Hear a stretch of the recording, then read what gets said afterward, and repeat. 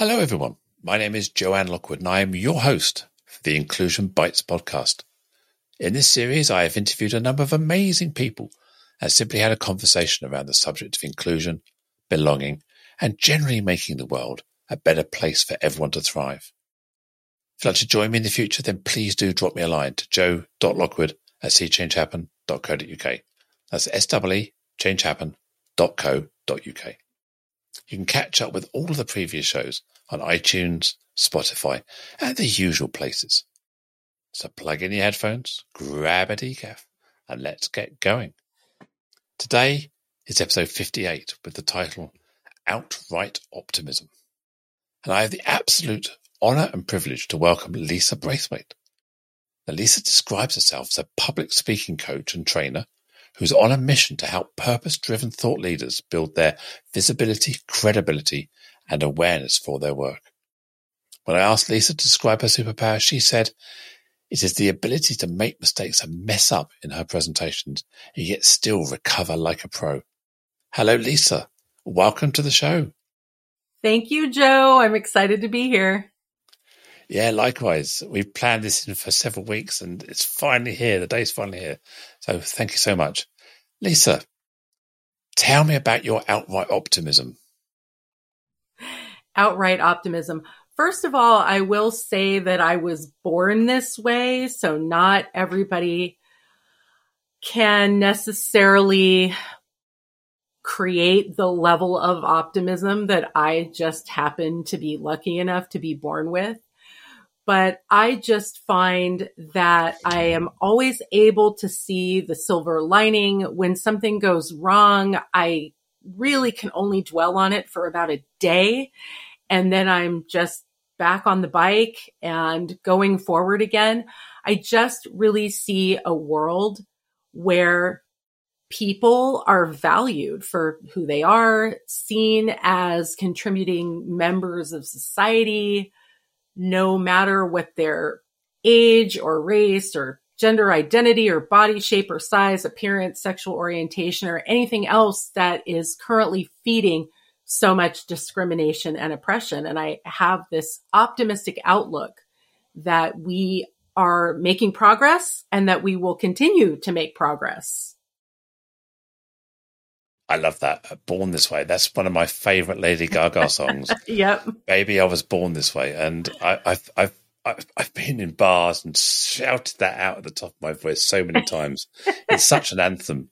So when you said that, I just had this vision of full on Gaga saying, baby, I was born this way. And yeah, absolutely. Sometimes let's be proud of who we are. And that, yep. As you say, regardless of who, all the characteristics that people like to label people with, just be yourself, be that authentic person, isn't it?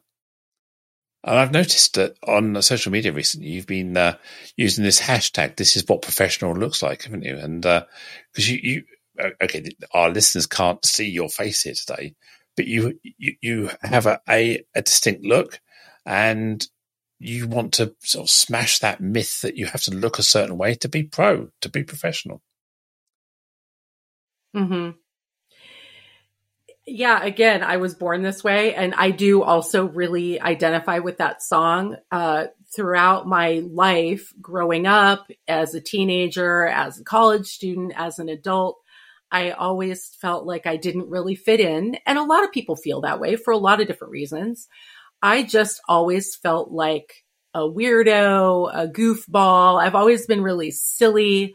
I've always just been just 100% myself. I just have always expressed myself in my own unique way. And even though I went through that whole growing up phase where you feel like everybody thinks you're weird and you don't want to be weird. And I used to write things in my journal like, stop being so weird. And I would make New Year's resolutions to stop being so weird. But at the same time, I would also say, I need to be more myself. And so I struggled with that, like a lot of people.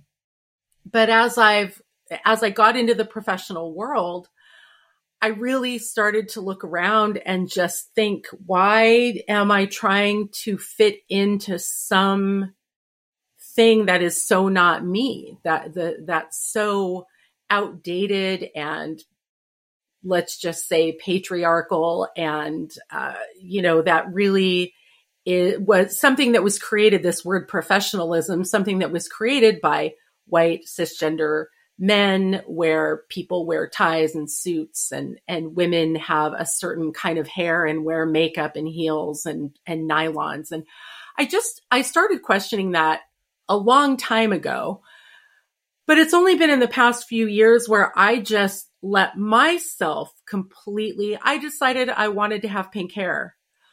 So I now have pink hair, and I decided I wanted to shave most of my hair off. So I shaved most of my hair off, and I decided I wanted to get back to the fun, bright colors that I used to wear when I was younger. And I just have found myself practicing what I preach. I've been telling my clients for decades, be authentic, be yourself, be fully expressed on stage as a speaker. And I've been writing about it in my blog, and I wrote about it in my book. And yet I myself was not as fully expressed as I wanted to be. And it just all came to a head with this hashtag on LinkedIn. This is what professional looks like. I started seeing other people putting pictures of themselves on LinkedIn, changing their profile images to look like who they really are, with their pink, purple hair, their tattoos, their natural afros, and all of these things that people have been sort of hiding and trying to fit in, and so not showing who they really are. And so I've been really identifying with those people and creating this fun little community around this is what professional looks like. Because we're living in a world where we're hyper visible on social media, and this is creating this sort of kind of toxic kind of culture where you have to be perfect. And we're living in the world of Snapchat, Instagram filters, perfect skin, face app, where we're resculpting our faces and our blemishes to look like almost like the Barbie doll clear sort of image of everything. And that's really putting pressure on young women and girls, and even people in their older part of their life to conform, isn't it? And it's that you must have felt that pressure as well, I guess. Well, yeah, it's interesting that you brought that up, because another place that I find myself trying to be more authentic and more real is around my own issues with aging and body positivity. In about 10 days, I'm going to be 57. And I spend a lot of time on Instagram, which is really where the worst of these filters and the worst of ageism and appearanceism happens. And I started making videos and showing pictures of myself with my full body. This was hard for me. And I said, okay, so I get on stage and I speak in front of audiences. Obviously, I do this virtually and I do this in person. And when I'm on stage in front of an audience, they see the whole thing. They see my whole body. They see my 57-year-old postmenopausal shape, And so I decided I'm going to start putting more full body images and videos of myself. And I'm going to put myself out there and say, I'm 57. This is what I look like. I'm not going to hide it, because this is the real me. And I'm not going to say, oh, well, when I've lost 20 pounds, then I'll start making videos. Or when I've a lot of women went gray over the pandemic and, because they couldn't get their hair colored. And I see a lot of women saying, well, when I get my hair colored, when I get back into the salon, I'll start making videos. And I'm just 100% against people hiding who they really are and not showing their real selves. So this is another thing that I've been just promoting with my Speaking Up for Change hashtag, my This Is What Professional Looks Like hashtag. This is how you look in the world. Why do you want to try to look like something else when you're on social media and curate this perfect image when every other day out in the world, you're at the grocery store, you're at meetings with people, you're out in the world looking like what you really look like?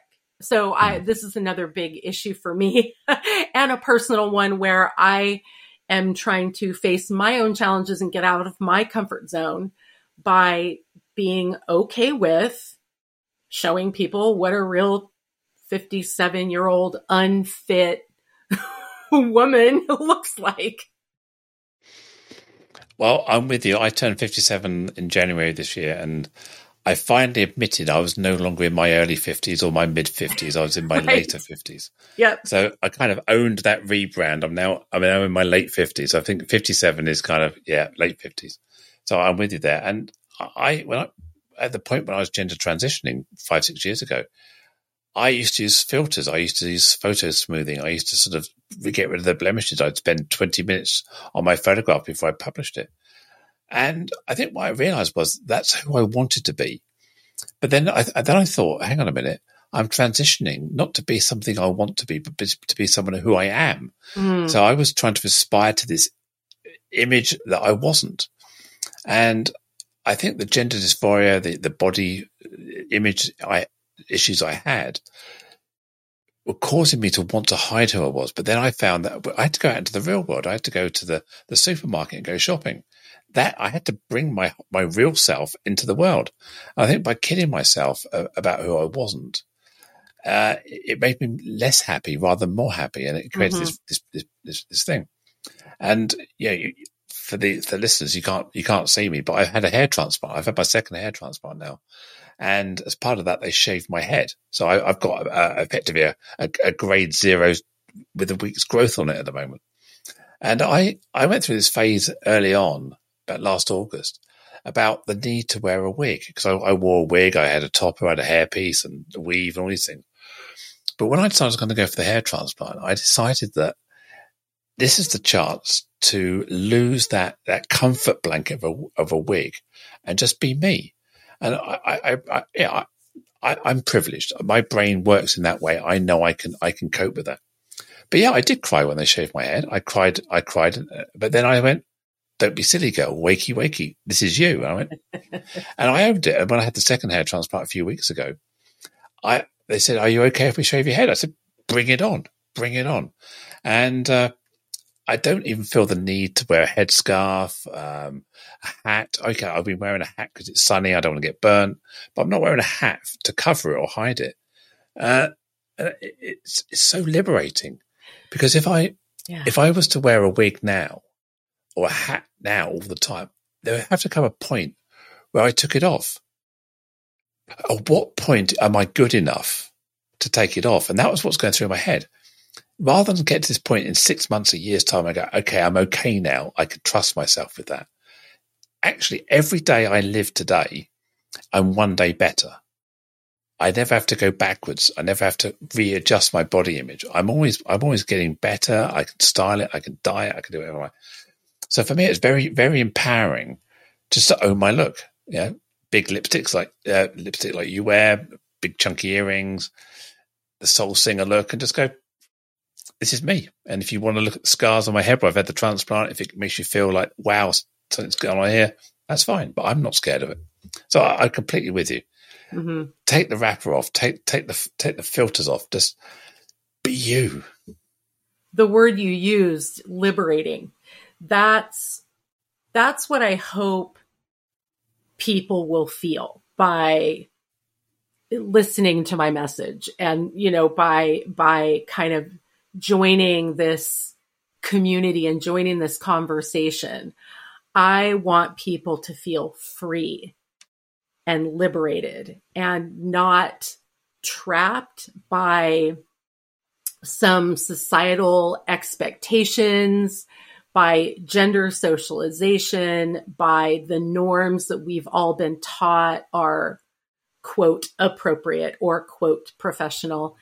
And because a lot of the people I work with who want to improve their speaking, they are so afraid to bring themselves to the stage, their whole selves. And yet, when we break down those barriers and they do something unexpected, but something that really expresses who they are, and they just get so much joy from doing it, it's exactly what they say. They feel liberated.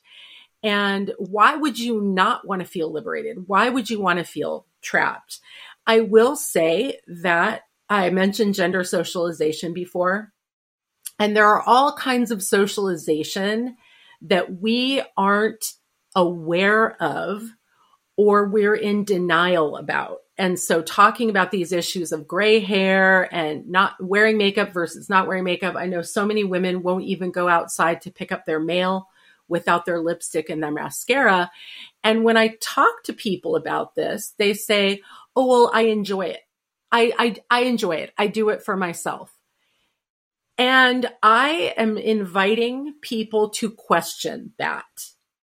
Are you really doing it for self? Do you really enjoy it? Or do you feel actually a sense of fear?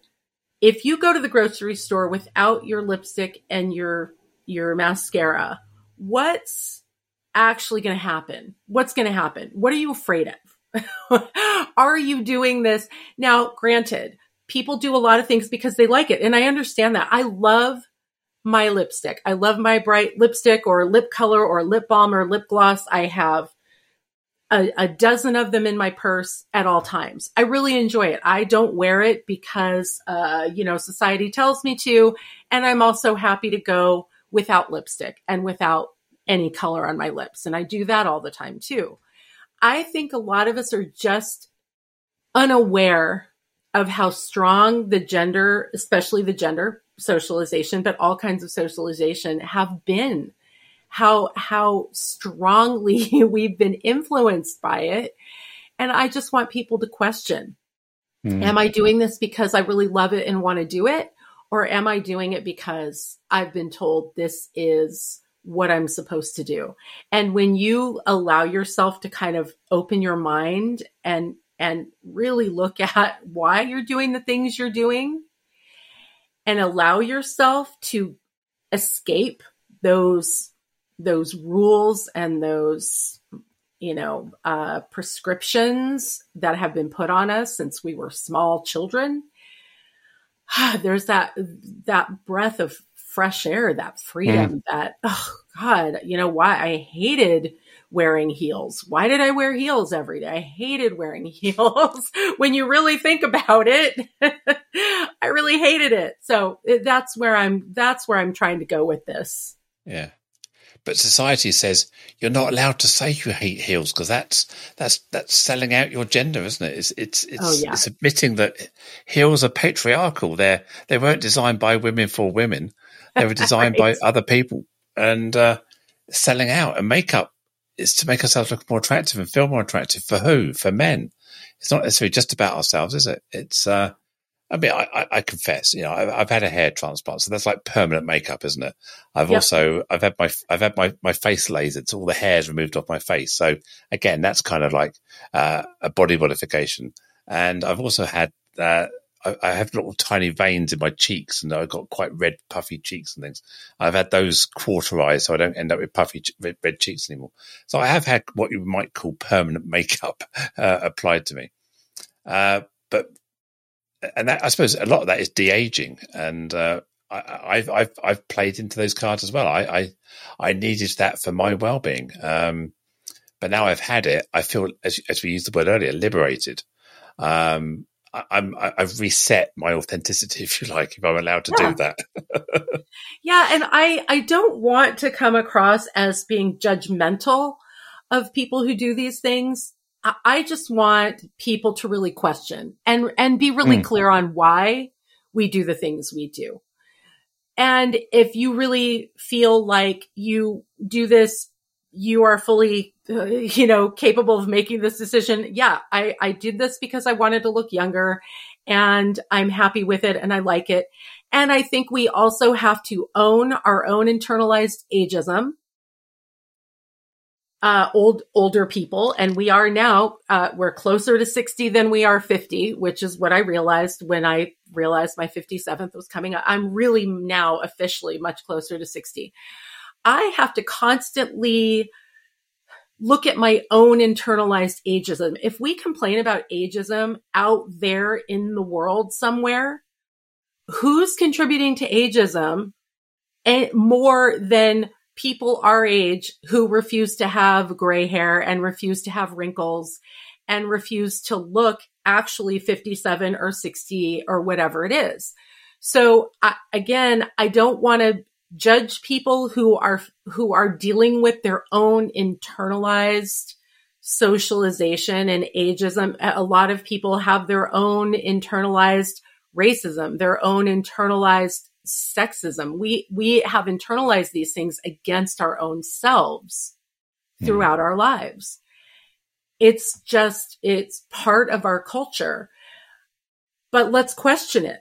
Let's question it. When I find myself talking about my body or my face or my hair or these aspects of aging, am I saying it's bad to get old? I don't want to say that, because actually I'm really happy to still be here.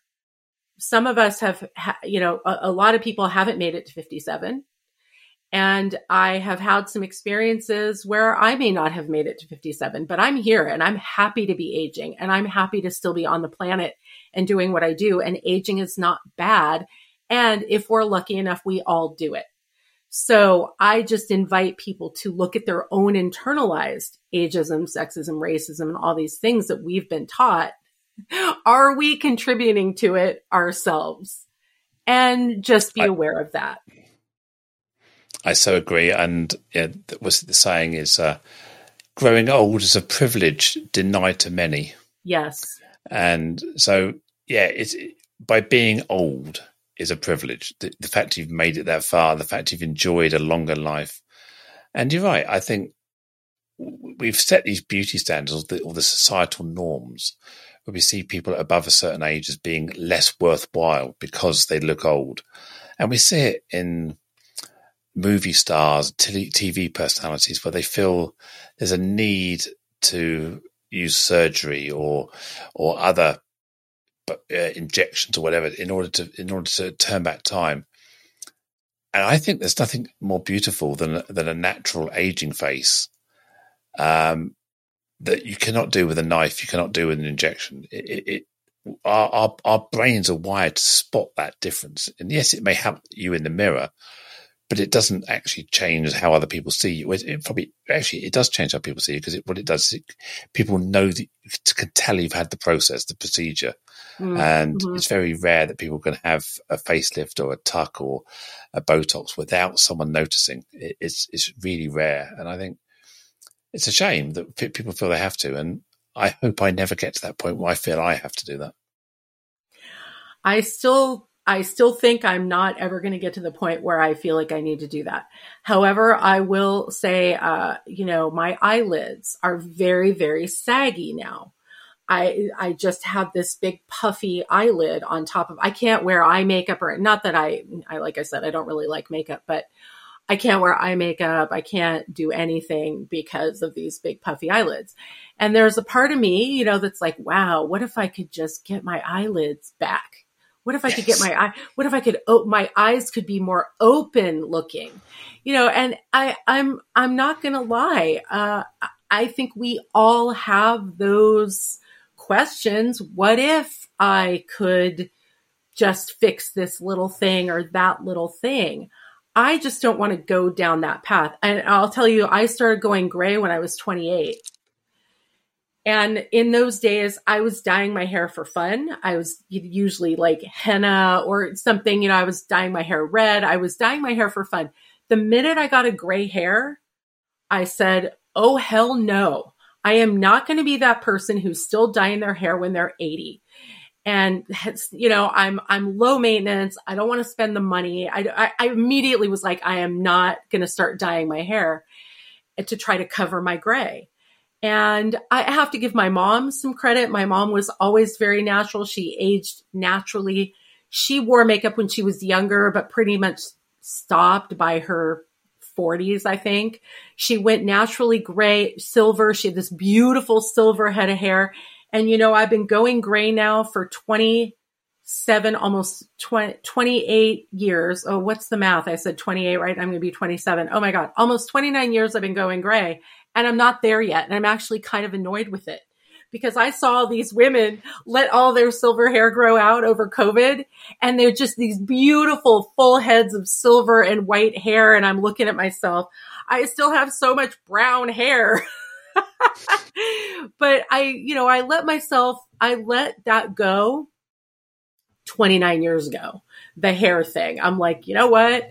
I don't want to spend the money. I don't want to be high maintenance. I just don't want to have to do that. And then I found, you can actually dye your hair blue or green or pink or purple. And I thought, well, this is a fun way to color my hair without like actually covering my silver, because it's just a temporary. And so now I have all these great silver highlights and a pink kind of a sheen over it. But it's this ongoing question. Am I okay with how I look? Am I okay with aging as in a natural way? Am I okay with people knowing I'm 57? Am I okay with looking like a woman looks as she ages? And because our society tells us, no, it's not okay, I still struggle with it, even though I'm totally against all the hiding and the fixing and the, trying to look like something you're not. I'm against all that for myself. But at the same time, I can't help but wonder, wow, what if I did just fix my eyes? I know I'm not going to do it, but I can't help. It's nice to have a makeup. It's nice to have a makeover occasionally, isn't it? Sure. I've done some filming recently for some training material, and the company who was doing the filming booked a makeup artist for me. And I love spending an hour in the chair, having my face done, having my hair done. And it was a wonderful hour. In the same way, having my nails painted. It's a great way to just take time out for yourself. You can't do anything else. You can't really even play with your phone. If you just got to sit there, just take that time, that hour of me time. And that's how I look at the nail salon, look at the makeover times, have my hair, whatever you're doing. It's really unequivocal me time. And I think that's with a beautification as well. Yeah, I had that same experience in December. I filmed a course professionally, and same thing, had a makeup artist, full face of makeup. She actually did my hair better than I can even do my hair. I did tell her that I have problems with eye makeup because of allergies. My eyes are always running and watery and itchy. So I said I really, really couldn't do eye makeup, but she did put some mascara. And and I posted this picture all over social media, and I'm like, check me out with a full face of makeup. I mean, look, I looked amazing. I'm not right. I'm not blind. I looked amazing with that full face of makeup, but I don't want to look like that every day. That's me with a full face of makeup. I just want to look like me every day. And it was like kind of a work of art. I kind of looked at it like, wow, this is what I look like when somebody paints on all the right things on my face and makes my face look like it would look if it were perfect, right? But it's not. And I'm okay with that. But I also thought, wow, this is like this canvas that somebody decorated in a way that is, hey, I mean, it was pretty gorgeous. But again, that's not what I look like. I don't want to have to look like that to go to the grocery store, to go to the mailbox, to get on a Zoom meeting. I just don't want to have to do all that all the time. And because it's not really what I look like. So it was fun. It was fun. Like you said, I just sat in the chair and I got pampered and I came out of it looking crazy gorgeous. But I think I'm crazy gorgeous already. I'm just going to say I'm crazy gorgeous without the makeup. And I was crazy gorgeous in a different way with the makeup. I've never called myself crazy gorgeous before, by the way. That's the first time. You're hearing it right here for the first time on Joe's show. Excellent. Well, let's go with that. Crazy gorgeous. I love that too. I think you're crazy gorgeous, so why not? Thank you.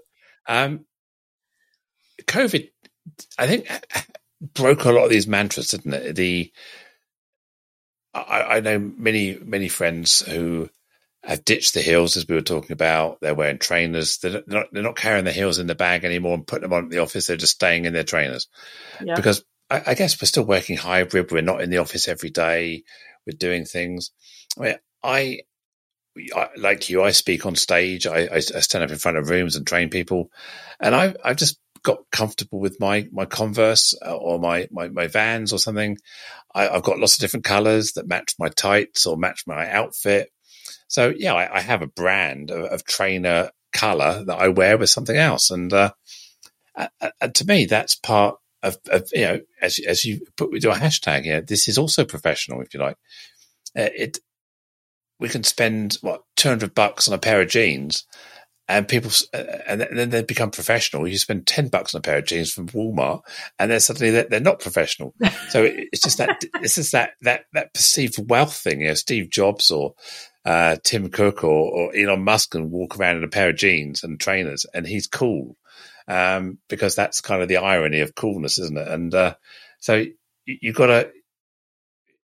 to break these sort of unofficial rules that people have created, but that still exists in corporate America, corporate Britain, corporate Europe. The tie culture or the suit culture or the dress culture. I do it, so therefore you should do it almost, isn't it? Is that sort of the meritocracy, is that this is how we all behave, this kind of affinity bias, similarity bias we all have.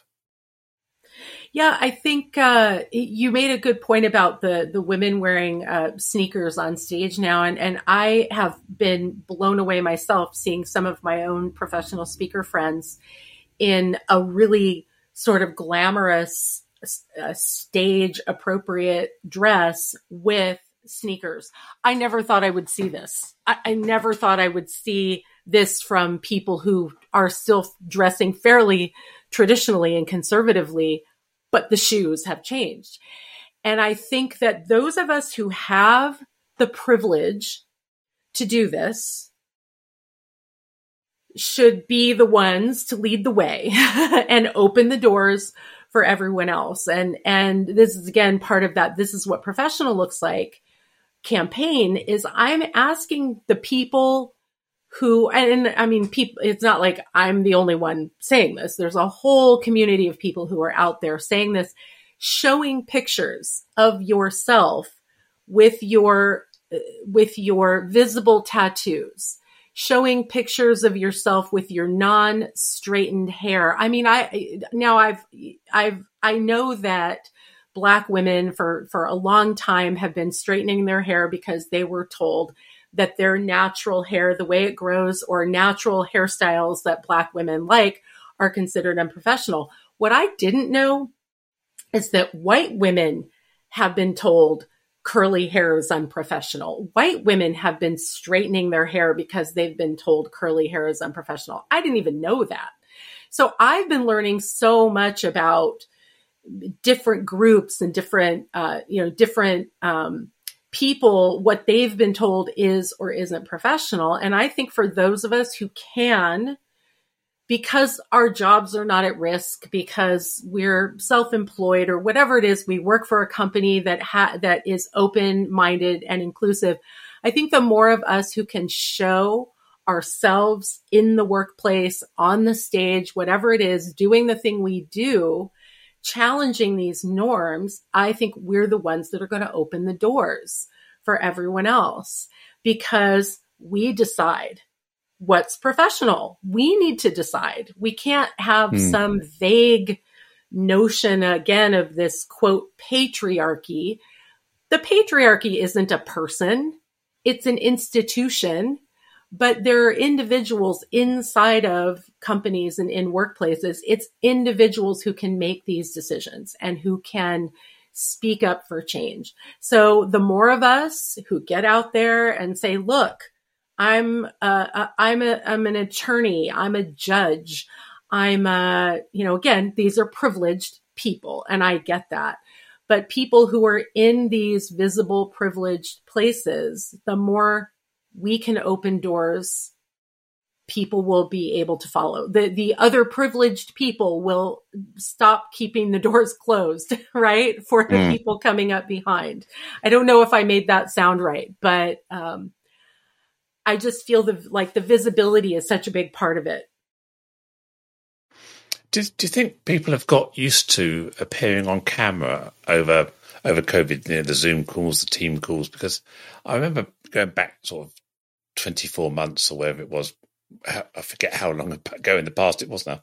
In the early days, there was a lot of reluctance to put your camera on. People were paranoid about their backgrounds, their washing piles, their messy kitchens. Do you think people have kind of lost that anxiety, or do you think there's still a bit of that reservedness there?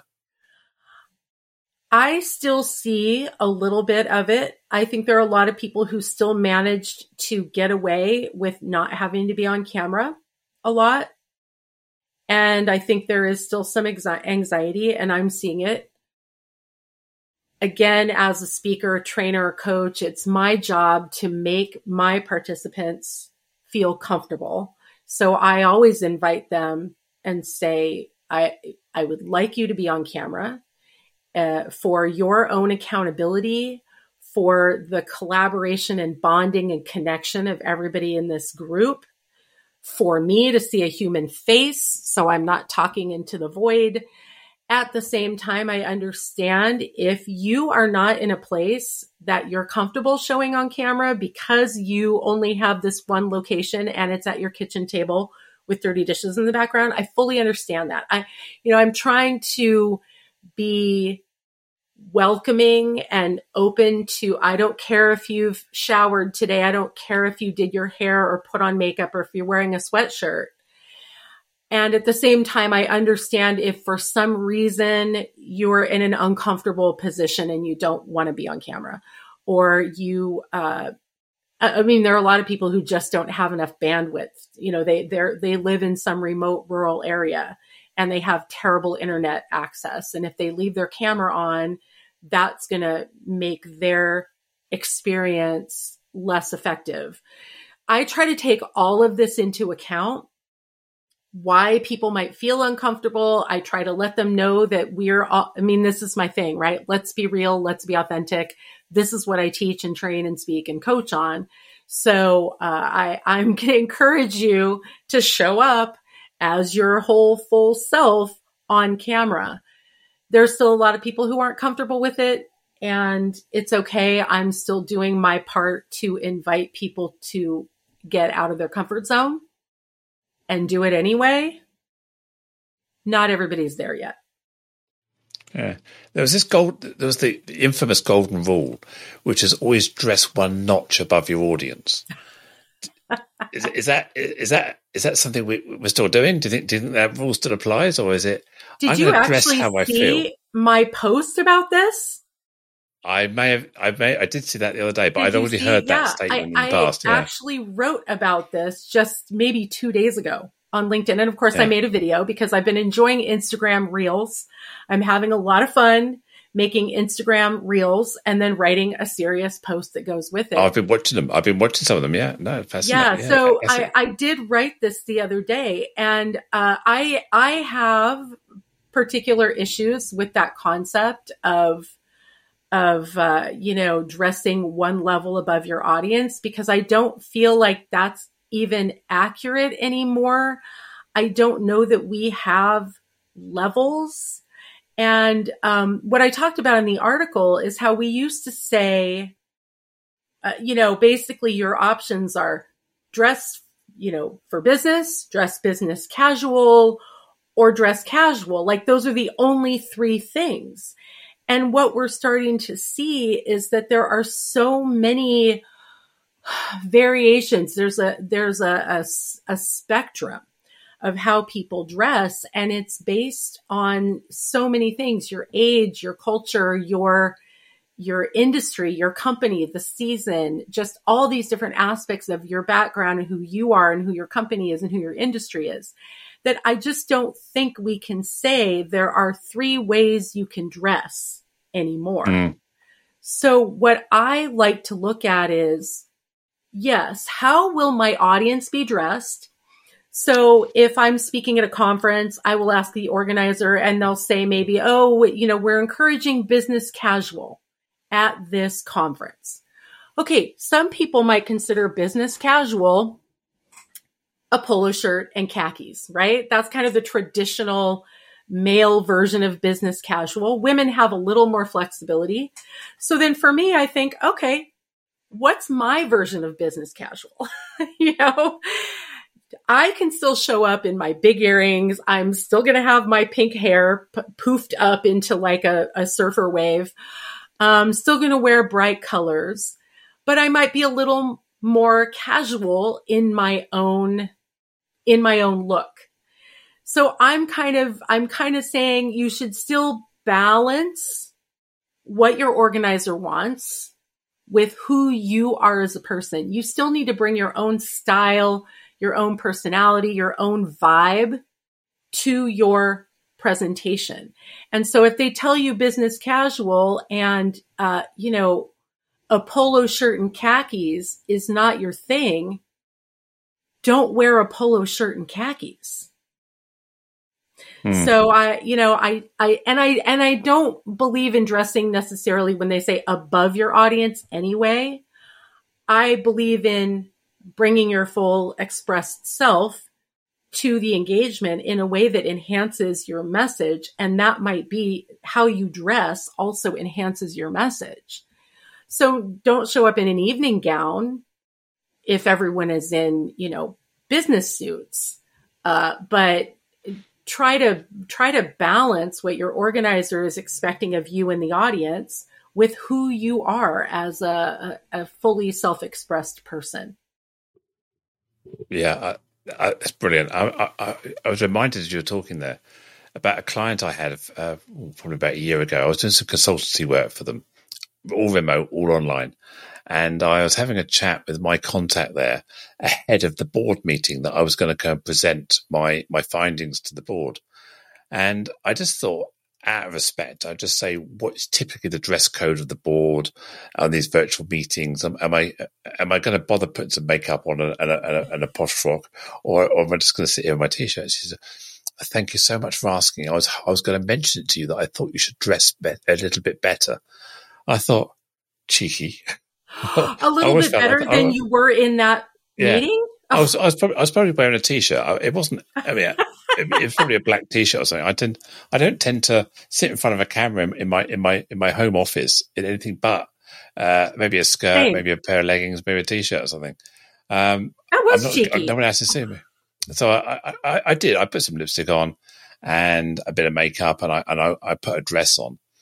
I think I probably just put it over the top of my t-shirt, to be honest. And then I turned up, and everybody, all these board members, were all in a variety of. I think one was in a polo, one was in a t-shirt, and there was this complete randomness of dress code. And I thought I should have just been me. I didn't need to worry.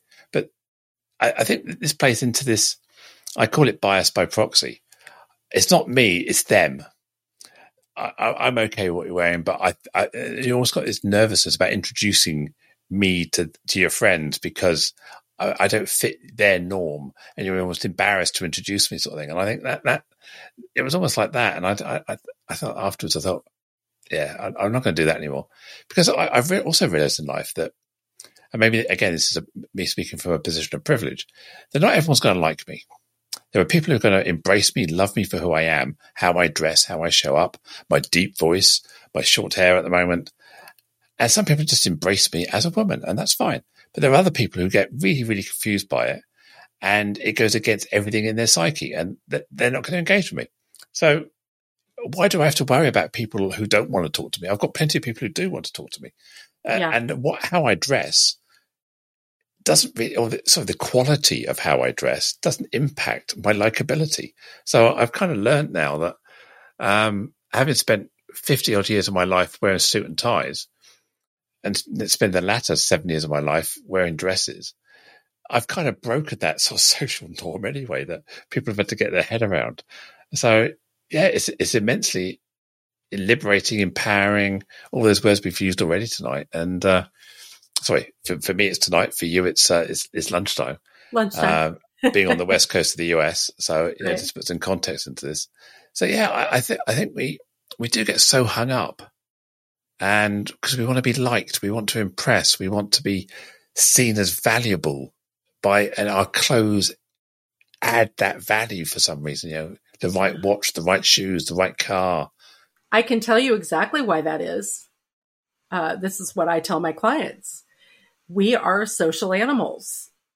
Mm-hmm. We fancy ourselves, so far above animals because we have these big logical brains and we've evolved to this certain degree. But we are still animals. We still have those internal protective mechanisms that keep us part of the group, right? Because as social animals, we rely on the group, the herd, the pack. We rely on that group for our security and our safety. This is how humans evolved over time. Now, you pull yourself out of that social group by looking different, by sounding different. I mean, just getting up on a stage in front of people, getting in front of an audience, now you are vulnerable to not just the lions who might see you and you're separated from the herd. So first of all, the lions can see you and the lions can eat you, but you're also putting yourself out in front of the group in a way that you might be shunned, rejected, ostracized. And the worst thing that can happen to a human is to be put into isolation and have no group and have no protective community. So it's an absolutely biological need we have to be part of the group. And when people say, oh, I'm afraid of, public speaking, or I'm afraid of, or I don't want to do this thing. I don't want to put myself out there. It's about being judged and criticized and possibly ostracized. I mean, that's really what it's about. And when we talk about people judging, I look at this as really like, I just use this expression. It's like dogs sniffing butts. Okay. So Joanne, you're out in the world. You're walking around looking like Joanne. People are looking at you and they're deciding, is Joanne my kind of people? Would I like Joanne? Would Joanne like me? Could Joanne be part of my group? And we are constantly making those judgments all the time because we want to know, are you part of my pack? Are you part of my herd? Are you dangerous? Are you safe? And so that's normal. It's natural. It's biological. But because we're human and we have these big logical brains, we can actually then look at those thoughts and look at those attitudes and say, okay, I see where I'm jumping to a conclusion, or I can see where I have a bias here. And is that legitimate? Right? So we have the biological urge to judge and to all these things because we need to connect. We need to stay part of the crowd and part of the herd. But we also have the ability to step back and actually look at our thoughts and our attitudes and beliefs and figure out, where did this come from? And is it legitimate? So I'm sniggering to myself now because I'm thinking, I actually don't want half the world sniffing my butt. So I'm actually quite comfortable being seen as different in that way. Yeah. Because I don't know about you. I reckon I've had far more interesting conversations with a far more diverse group of people since I've been visibly different from the norm. There are people who want to associate with you because you're different, because you're not the norm, because maybe it unlocks an inner desire of their own. Yeah. And maybe, I don't know if you find it, if you're in a big event, there's always the stereotypical suited and booted and posh crowd. And then there's the ragtag and bobtails on the outskirts. And the ragtag and bobtails, the diversity table, tend to have more fun. We're sitting there, we're laughing, we're enjoying it, we let our hairs down, our guards down. We're just being that authentic. And I say, I've just had far more interesting and engaging conversations with people for being me. And that's exactly it. We found our crowd. We found our herd, right? Because I feel safe and comfortable and connected in a herd of people like you and like me who are living kind of fully expressed, living out loud, as they say. Yeah. I feel that's my herd. That's my safe space. And so I think we are still sniffing butts. We are, but we're sniffing butts to look for the people who actually look different from each other rather than the people who all look alike. You know, I think we still are looking for our herd and our community. I mean, again, I talk about this on LinkedIn all the time, that this is what professional looks like, has become a community of ragtag. What did you say? Ragtag and bobtails. Yeah. Ragtag and bobtails and, outsiders. But the more the ragtag and bobtail outsiders and weirdos and goofballs come together, the more and I don't want to say we create that as as a norm, because everybody has their own uniqueness. Everybody has their own weirdness and goofballness on the inside. It's just that they're not showing it. So I would say the norm would be, let's create a new norm of personal self-expression. Whether or not you're weird or whether or not you have crazy hair or whatever it is not really the issue. Are you fully expressing yourself as the person that you really are and the person that you really want to be? It doesn't mean you have to go and make your hair pink or stop straightening your hair or stop wearing suits even. Just who do you really want to be? Can you fully express that personality, that style, that vibe when you're at work, when you're on a stage, etc.? That's that liberating feeling we're talking about. Or maybe you still want to wear a suit and a tie, but you want your suit and tie to be, bright orange and bright green. Like I've been watching the replays of Better Call Saul, rewatching the old seasons because the new season of Better Call Saul just started. And I love his style. And he goes from wearing suits and ties to wearing suits and ties. But the new suits and ties are bright colors and they fit his personality and his style. So again, you don't have to make huge changes. The goal is to feel liberated and to feel free and like you really are expressing yourself the way you want to in the world.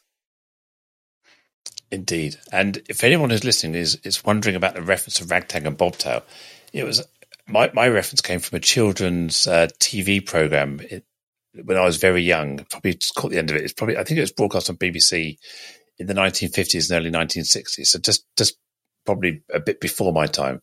But it's quoted in Samuel Pepys's diary and Shakespeare. A bobtail is a horse's tail cut short.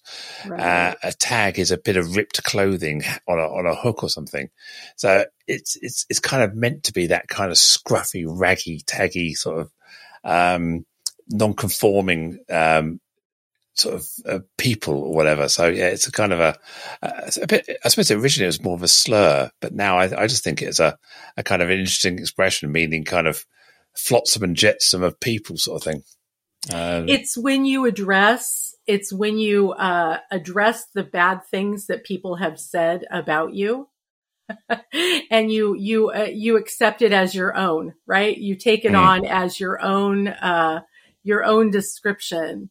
And I like that. Yeah. I mean, calling myself a weirdo or whatever it is, it's just I'm a weirdo. I own it. And I like to take back those words that used to be slurs and and make it my own. Yeah, I feel the same about the word queer. I have the privilege of not having grown up in a world where that was used against me as a slur or a pejorative term or an insult. So I have the luxury of maybe coming to that word later in life. But to me it just means I don't have to live by a predefined rule. I can choose to dip in and dip out of social constructs or social norms, and where I need to and feel like it. And I noticed the title of your book is, as I mentioned your book while we're here, is around ditching perfection, isn't it? Mm-hmm. And what would they say? Is perfection is the enemy of good enough or getting it done, isn't it? And that's the I actually struggle. We get so hung use up. the expression in my book, perfection is the enemy of authenticity. We're so busy trying to please others or chase this ideal that we forget maybe sometimes the purpose, I guess. Yeah. That because so many people who, and I kind of mentioned this before about people not wanting to get on video because they need to lose weight, or they perceive that they need to lose weight, or they need to get their hair colored, or their teeth are crooked, or they haven't had enough time to create the perfect presentation or whatever it is. And there's just no such thing as perfect, first of all. And you can keep waiting to get ready, and never be ready. And at some point you just have to put yourself out there. And so the subtitle, Insights for Speakers on Ditching Perfection and Creating Connection, is all about the fact that your audience just wants to relate to you.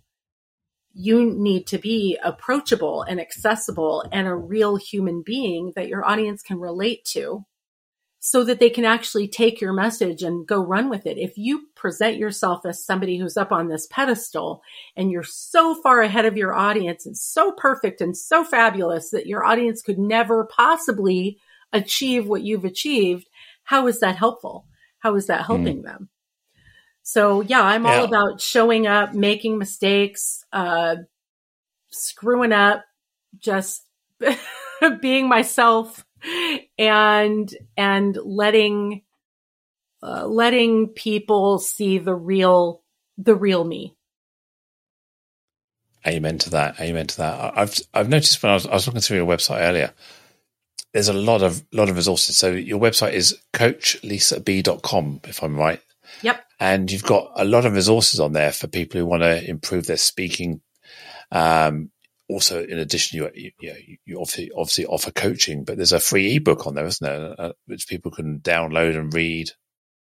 There is 21 tips to immediately improve your presentations is my free ebook. And it includes little tips like some of the things we've been talking about and other more technical tips about speaking. And that is absolutely free. I also have a blog with over 1,500 blog posts on it. So that is called Speak Schmeek. And that is is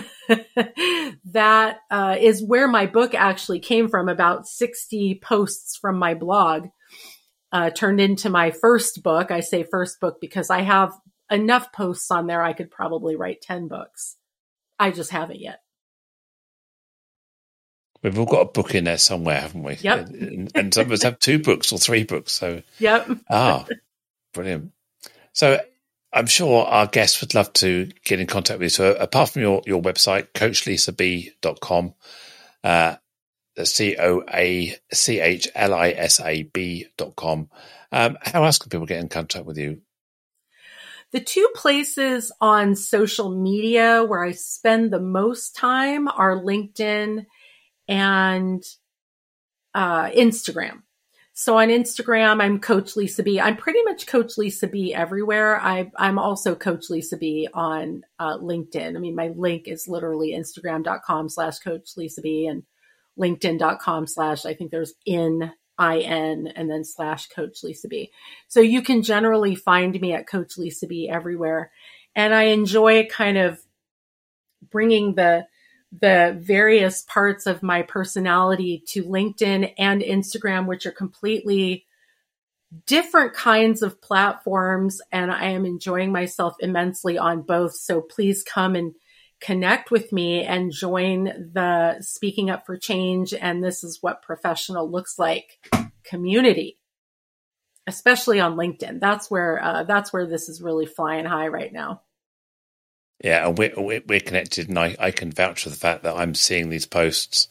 I've wandered onto Instagram as well, looking at some of the stuff you're posting on there, and it's you're walking the talk completely. So it's absolutely fantastic, and you're building a community of other people who are resonating and echoing your thoughts, which is absolutely fantastic. And it's been a real pleasure to chat with you today. I can't believe 59 minutes we've been yakking away, and I'm sure like I'm sure we could have carried on for another couple of hours. And Probably. we had probably half an hour in the green room before we pressed the record button.